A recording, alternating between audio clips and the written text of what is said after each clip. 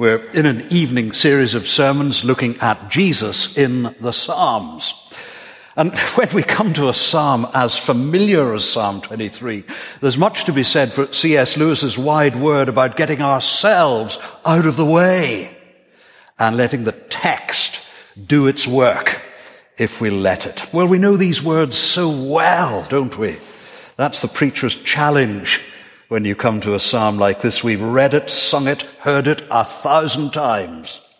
Lots of us have history with it. We have it on a sampler on the wall at home that Jean made. And tunes from Crimmin to Stuart Townend, where we'll end tonight, from U2's Love Rescue Me to Howard Goodall's arrangement, opening TV's Vicar of Dibley. It's everywhere. These are some of the best known words in the whole of world literature. Here's a greatly loved poem, a little masterpiece, which has been read at more deathbeds, sung at more funerals, carved on more gravestones than any other poem probably in the whole of history. And you don't have to be a Christian to catch the dignity and resonance of the words. We think we know it so well. The world's favorite poem. Words of extraordinary comfort and uplift which have resonated down the millennia in troubled human hearts. Words that signal in our cultural lexicon, the Lord is my shepherd. I lack nothing. It's deeply personal. It's individual. An opening sentence of 4 Hebrew words in 2 pairs, 2 about God, 2 about me. Audacious, breathtaking assertions. Words not of bucolic sentimentality, but of mind-blowing theology. Words to struggling people in turmoil, shaken by the uncertainties of life. There's something more piercing here than merely warm thoughts. Yahweh, the Lord God, capital letters, do you see that? The covenant-keeping God of Israel, the great I Am, is concerned for me. This God is my shepherd. The name comes twice in verse 1 and verse 6, the beginning and the end. This isn't something for your deathbed or your funeral. No, this psalm describes a journey, not a standstill. No, this is, verse 6, an all the days of my life kind of psalm. I'm in the care of someone else. I'm not the one in charge here, no matter how much the culture dogmatically asserts that I am my own. The God of the cosmos knows me. I'm a defenseless sheep. There's a shepherd. And the shepherd is a leader and protector of inexhaustible trustworthiness and sufficiency who is shepherding. It's a participle. Me. I am provided for.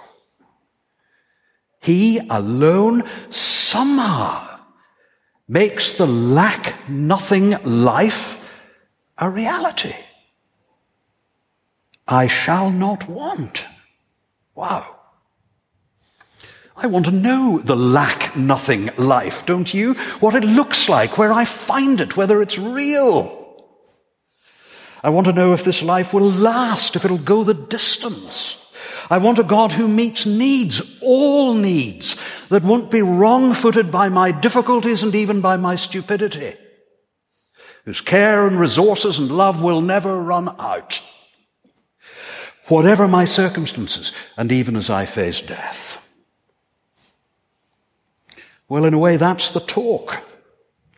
I'm worried if I may go on, I may spoil the sheer emotive uplift of this staggering opening sentence, which rings so loud and so clear. For millions of us down the centuries, these words have underlined that the with God life and the lack nothing life are inseparably joined. in the transforming, wonderful care of the one who knew this passage backwards, as he did, and who called himself there in John 10, the Good Shepherd, lays down his life for the sheep. Jesus, Emmanuel, God with us. As Walter Brueggemann writes, it is God's companionship that transforms every situation. It does not mean there are no deathly valleys, no enemies, but they are not capable of hurt. And so the powerful loyalty and solidarity of Yahweh comfort precisely in situations of threat. But wait a minute, somebody says, what about last week? What about Psalm 22, where we were last week? Who reads Psalm 22 at the funeral or puts it on the gravestone? My God, why have you forsaken me? Why are you so far from saving me, so far from my cries of anguish? But the two openings could hardly be more different, could they? Psalm 22, yes, it prevents us from some facile conclusion that the Christian life is some carefree existence, free from concerns or setbacks. In Psalm 22, David feels forsaken by an unresponsive God. In Psalm 23, he feels shepherded by an ever-attentive God. In Psalm 22, his soul is in restless agony. In Psalm 23, it's restored to trust-fueled rest in the care of the Good Shepherd. What an extraordinary providence that these two psalms are placed together, right next to one another. You don't get to pick one or the other, you know. Believers are allowed to cry out both. Here are expressions not tied to good and bad times, but to the one God who is present in both chapters. Each illustrates the different ways we may experience the strange reality that is the life of faith in the world. We sometimes sense God's apparent silence.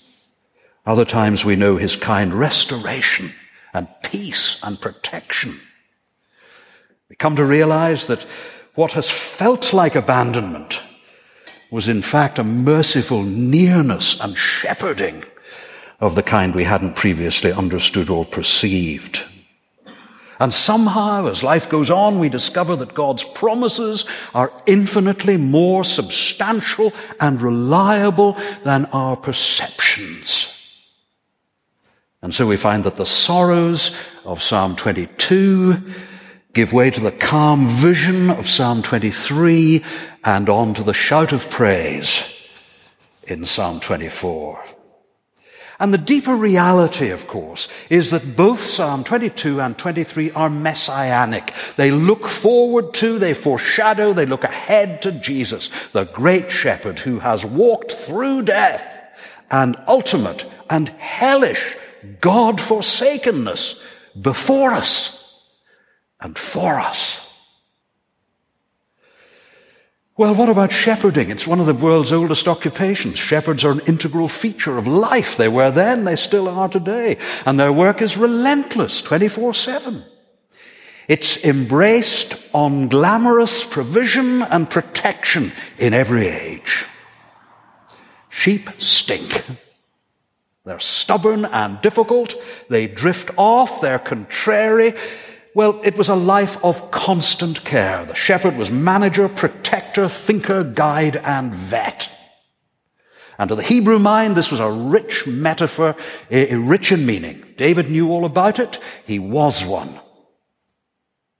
And there were, too, in the shepherd theme, powerful resonances from Genesis onwards of leadership and kingship, of the activity of God himself. The shepherd of Israel is and always has been Yahweh. Shepherds had to be gentle and strong, tender and courageous, caring and fierce, just like God. At the end of his life, Jacob blessed Joseph and his sons, and he could speak of the God who has been my shepherd all my life long to this day. Genesis 48:15. Well, it's against this background that I want to focus for just a moment or two on what I'll call 4 phrases that may change your life. 4 phrases that may change your life. And here's the first. I lack nothing. Verse 1. A word about God's sufficiency. I shall not want, as we know it perhaps less accurately from the AV. Well, we're all a rag bag of wants, aren't we? I wish I was, I don't know, what's your list? I wish I was fitter, thinner, cleverer, richer, a better husband, father, judge, Christian. We wake up restless in the morning, don't we, sometimes? Sometimes we feel stuck, frustrated, disappointed, not able to fix ourselves. Haunted by a sense occasionally of emptiness and futility, with no lasting comfort, with the sense that no one really has my back. My cup is never quite full enough. I feel a bit, empty some mornings. There are a lot of what-ifs. Disappointment follows me all the days of my life. FOMO, fear of missing out, rules in my consciousness. Well, it's the very antithesis, isn't it, of the lack-nothing life of verse 1. C.S. Lewis, I think, gets this well in Mere Christianity. He writes this: the very moment you wake up each morning, all your wishes and hopes for the day rush at you like wild animals. And the first job each morning consists simply of shoving them all back. In listening to that other voice, taking that other point of view, letting that other larger, stronger, quieter life come flowing in, and so on, all day. And what does that other voice, that larger, stronger, quieter voice, teach us about our rebel feelings? The Lord is my shepherd. I lack nothing. Wow. Moses could say in Deuteronomy 2:7 of the wilderness wanderings in all their bleakness, these 40 years the Lord your God has been with you. You have lacked nothing. That's about the wilderness. Extraordinary. Here surely is a word to us about God's sufficiency. The sheep are cared for down to the smallest detail by someone who knows all about them and exactly what they need. And they're led, not pushed, to places of extraordinary lushness and nourishment and fertility, verse 2. Where water really quenches thirst in an arid landscape, where they have time to drink their fill in safety. These are sheep who ultimately let the shepherd decide what they need, aware that in that process they will be provided for, and that whatever they need, whatever they truly need, they will not lack, however it feels like it at the time. Here are the sheep who never lack anything the shepherd thinks is good for them. Because God's care is extensive and it's all-encompassing. He knows the best routes and the lushest grazing, and he has an unshakable commitment to making that happen. All we need in life is him, plus what he chooses to give us. Hard to believe. But the New Testament shares exactly the same conviction. Paul in Philippians 4:19, my God will meet all your needs according to the riches of his glory in Christ Jesus. Do we believe it? It's almost unbelievable. The Lord knows what I need before I do. There's immense security and rest for us as Christ's sheep in that encompassing care. So if you're a believer, and if you know and love the great shepherd, relax a little in the sufficiency of God. He's way ahead of you in every detail. Plug your ears to the other voices hinting that you're missing out or that life is somehow second best. Have you ever seen a sheep debating with the shepherd about what's going on in its life? I suspect not. He's not going to leave you in want or need. And when you fall spiritually or in any other way, he's there to gather you up and set you straight. That brings me to my second little phrase. Verse 3. He refreshes my soul. I've called this a word about satisfaction in God. The same little phrase is there in Lamentations 1:16, where the writer protests, there is no one near to comfort me, no one to restore my soul. We feel that sometimes, don't we? And that can hurt. And that idea of comfort is there in verse 4 of our Psalm 2. The shepherd's rod and staff do that for us. Years ago, hiking in Donegal, I remember coming on a sheep on its back.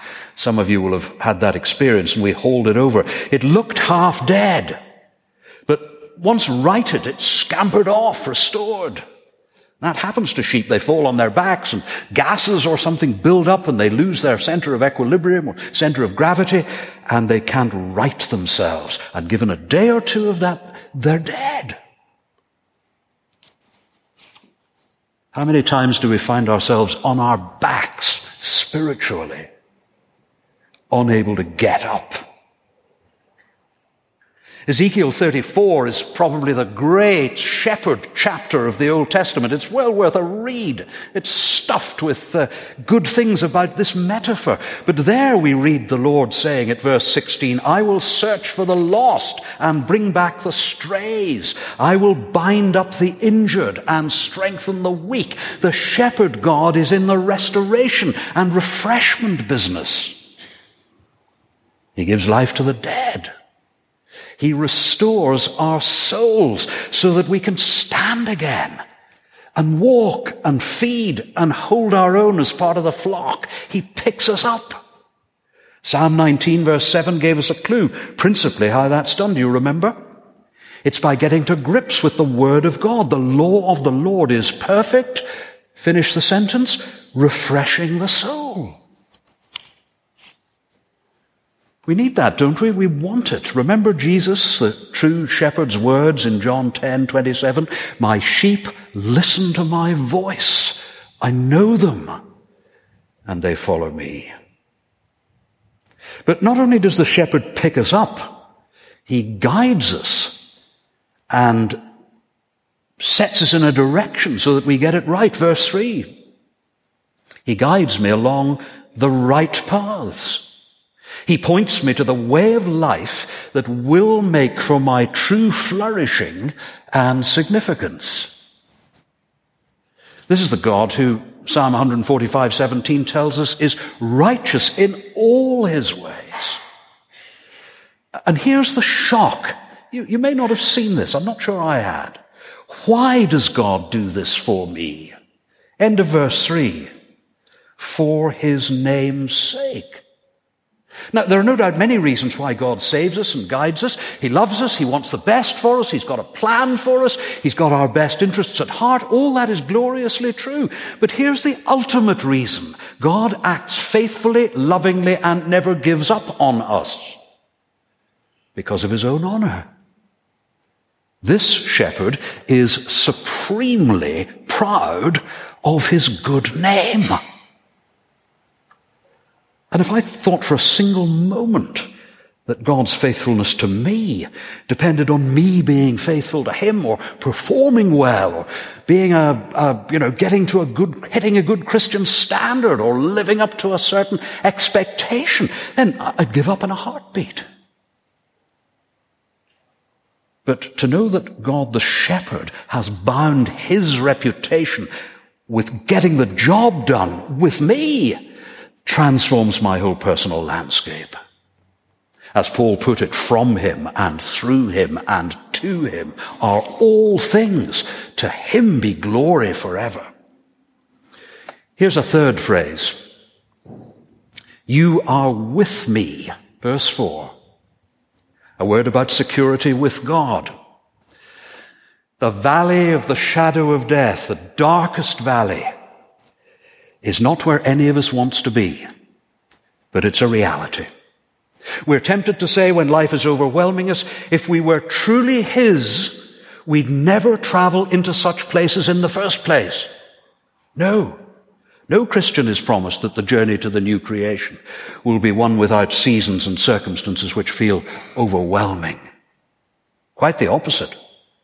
There was plenty to fear in the craggy wadis and dark ravines of Judah.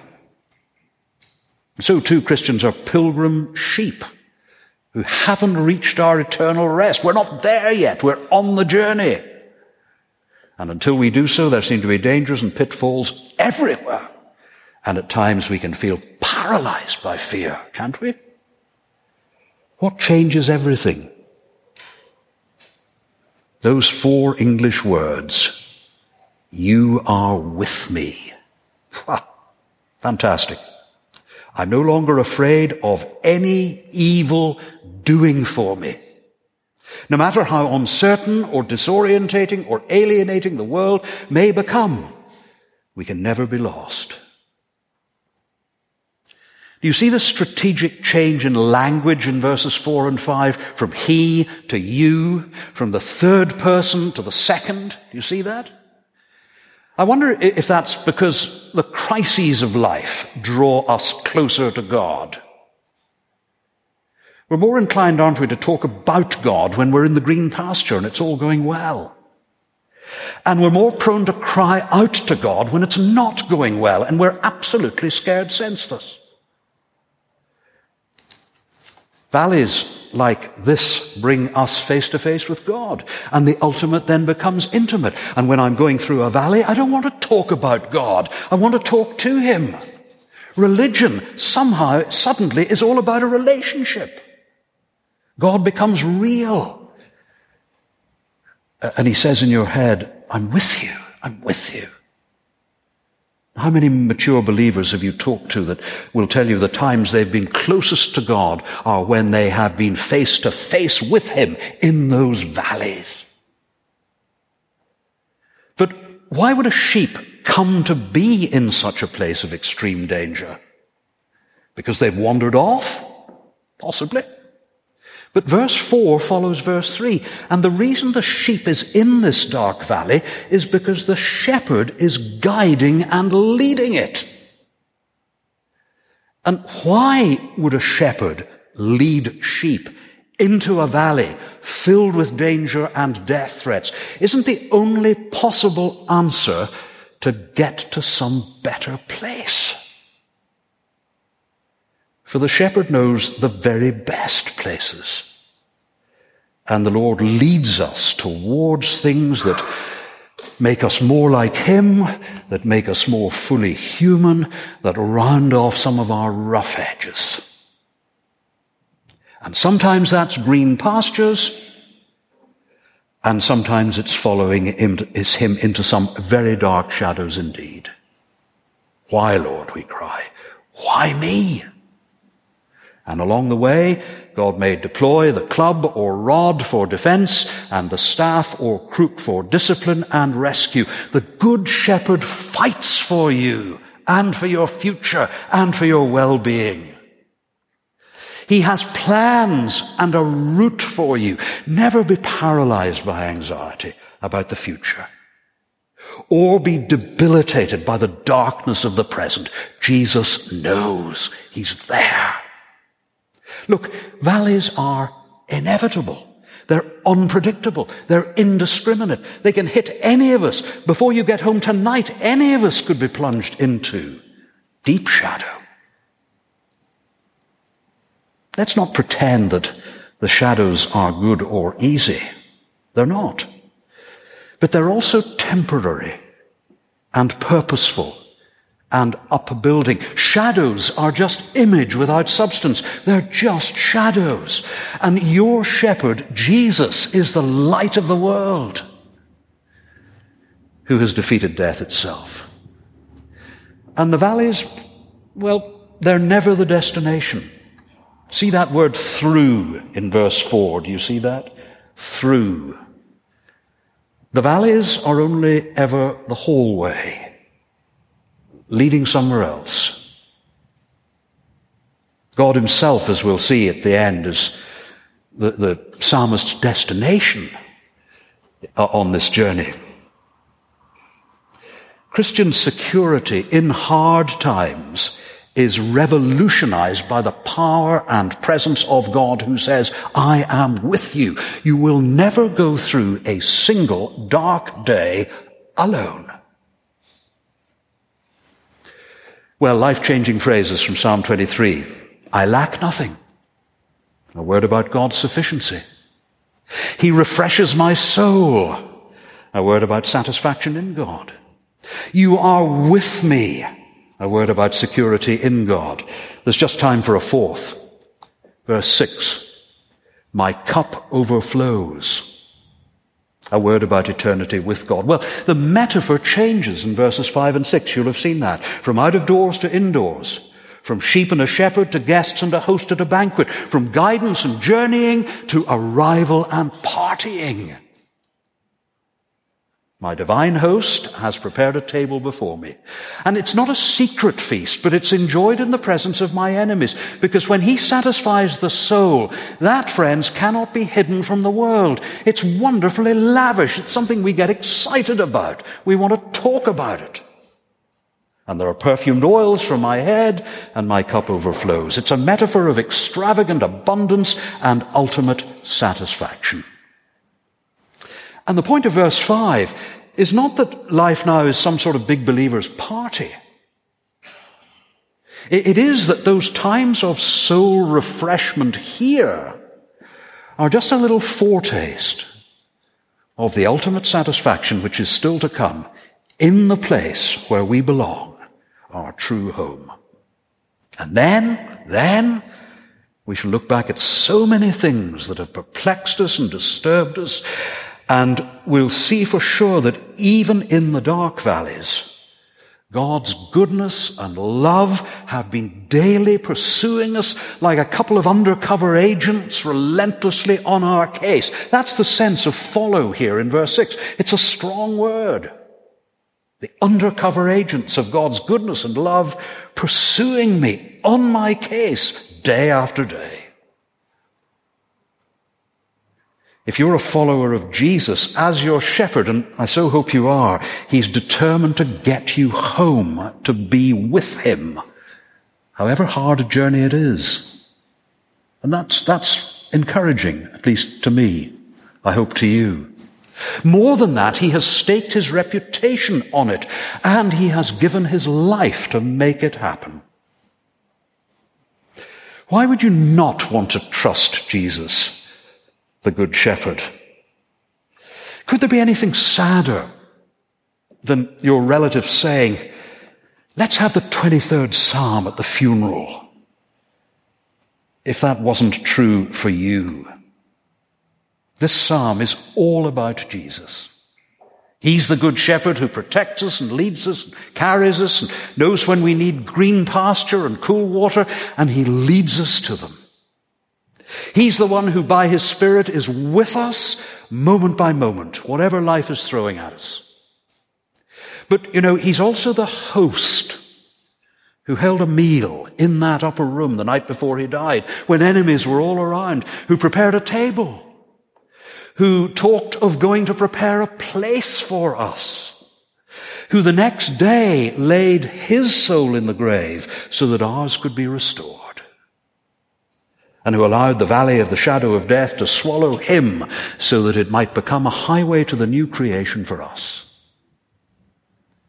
who gave his life in body and blood to be the meal we needed at that party when we had nothing but enmity towards him.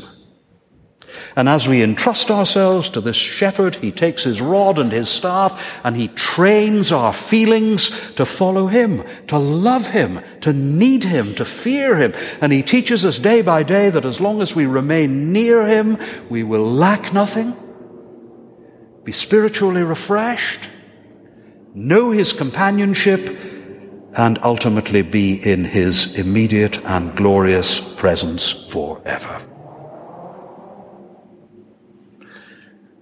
As the musicians come to join us before we sing inevitably the 23rd Psalm in a modern setting, let's pray together. Revelation 7:17 says, "The Lamb at the center of the throne will be their shepherd. He will lead them to springs of living water, and God will wipe away every tear from their eyes." Lord Jesus, help us to know you, trust you, and love you as our wonderful, all-sufficient shepherd and king, now and always. Amen.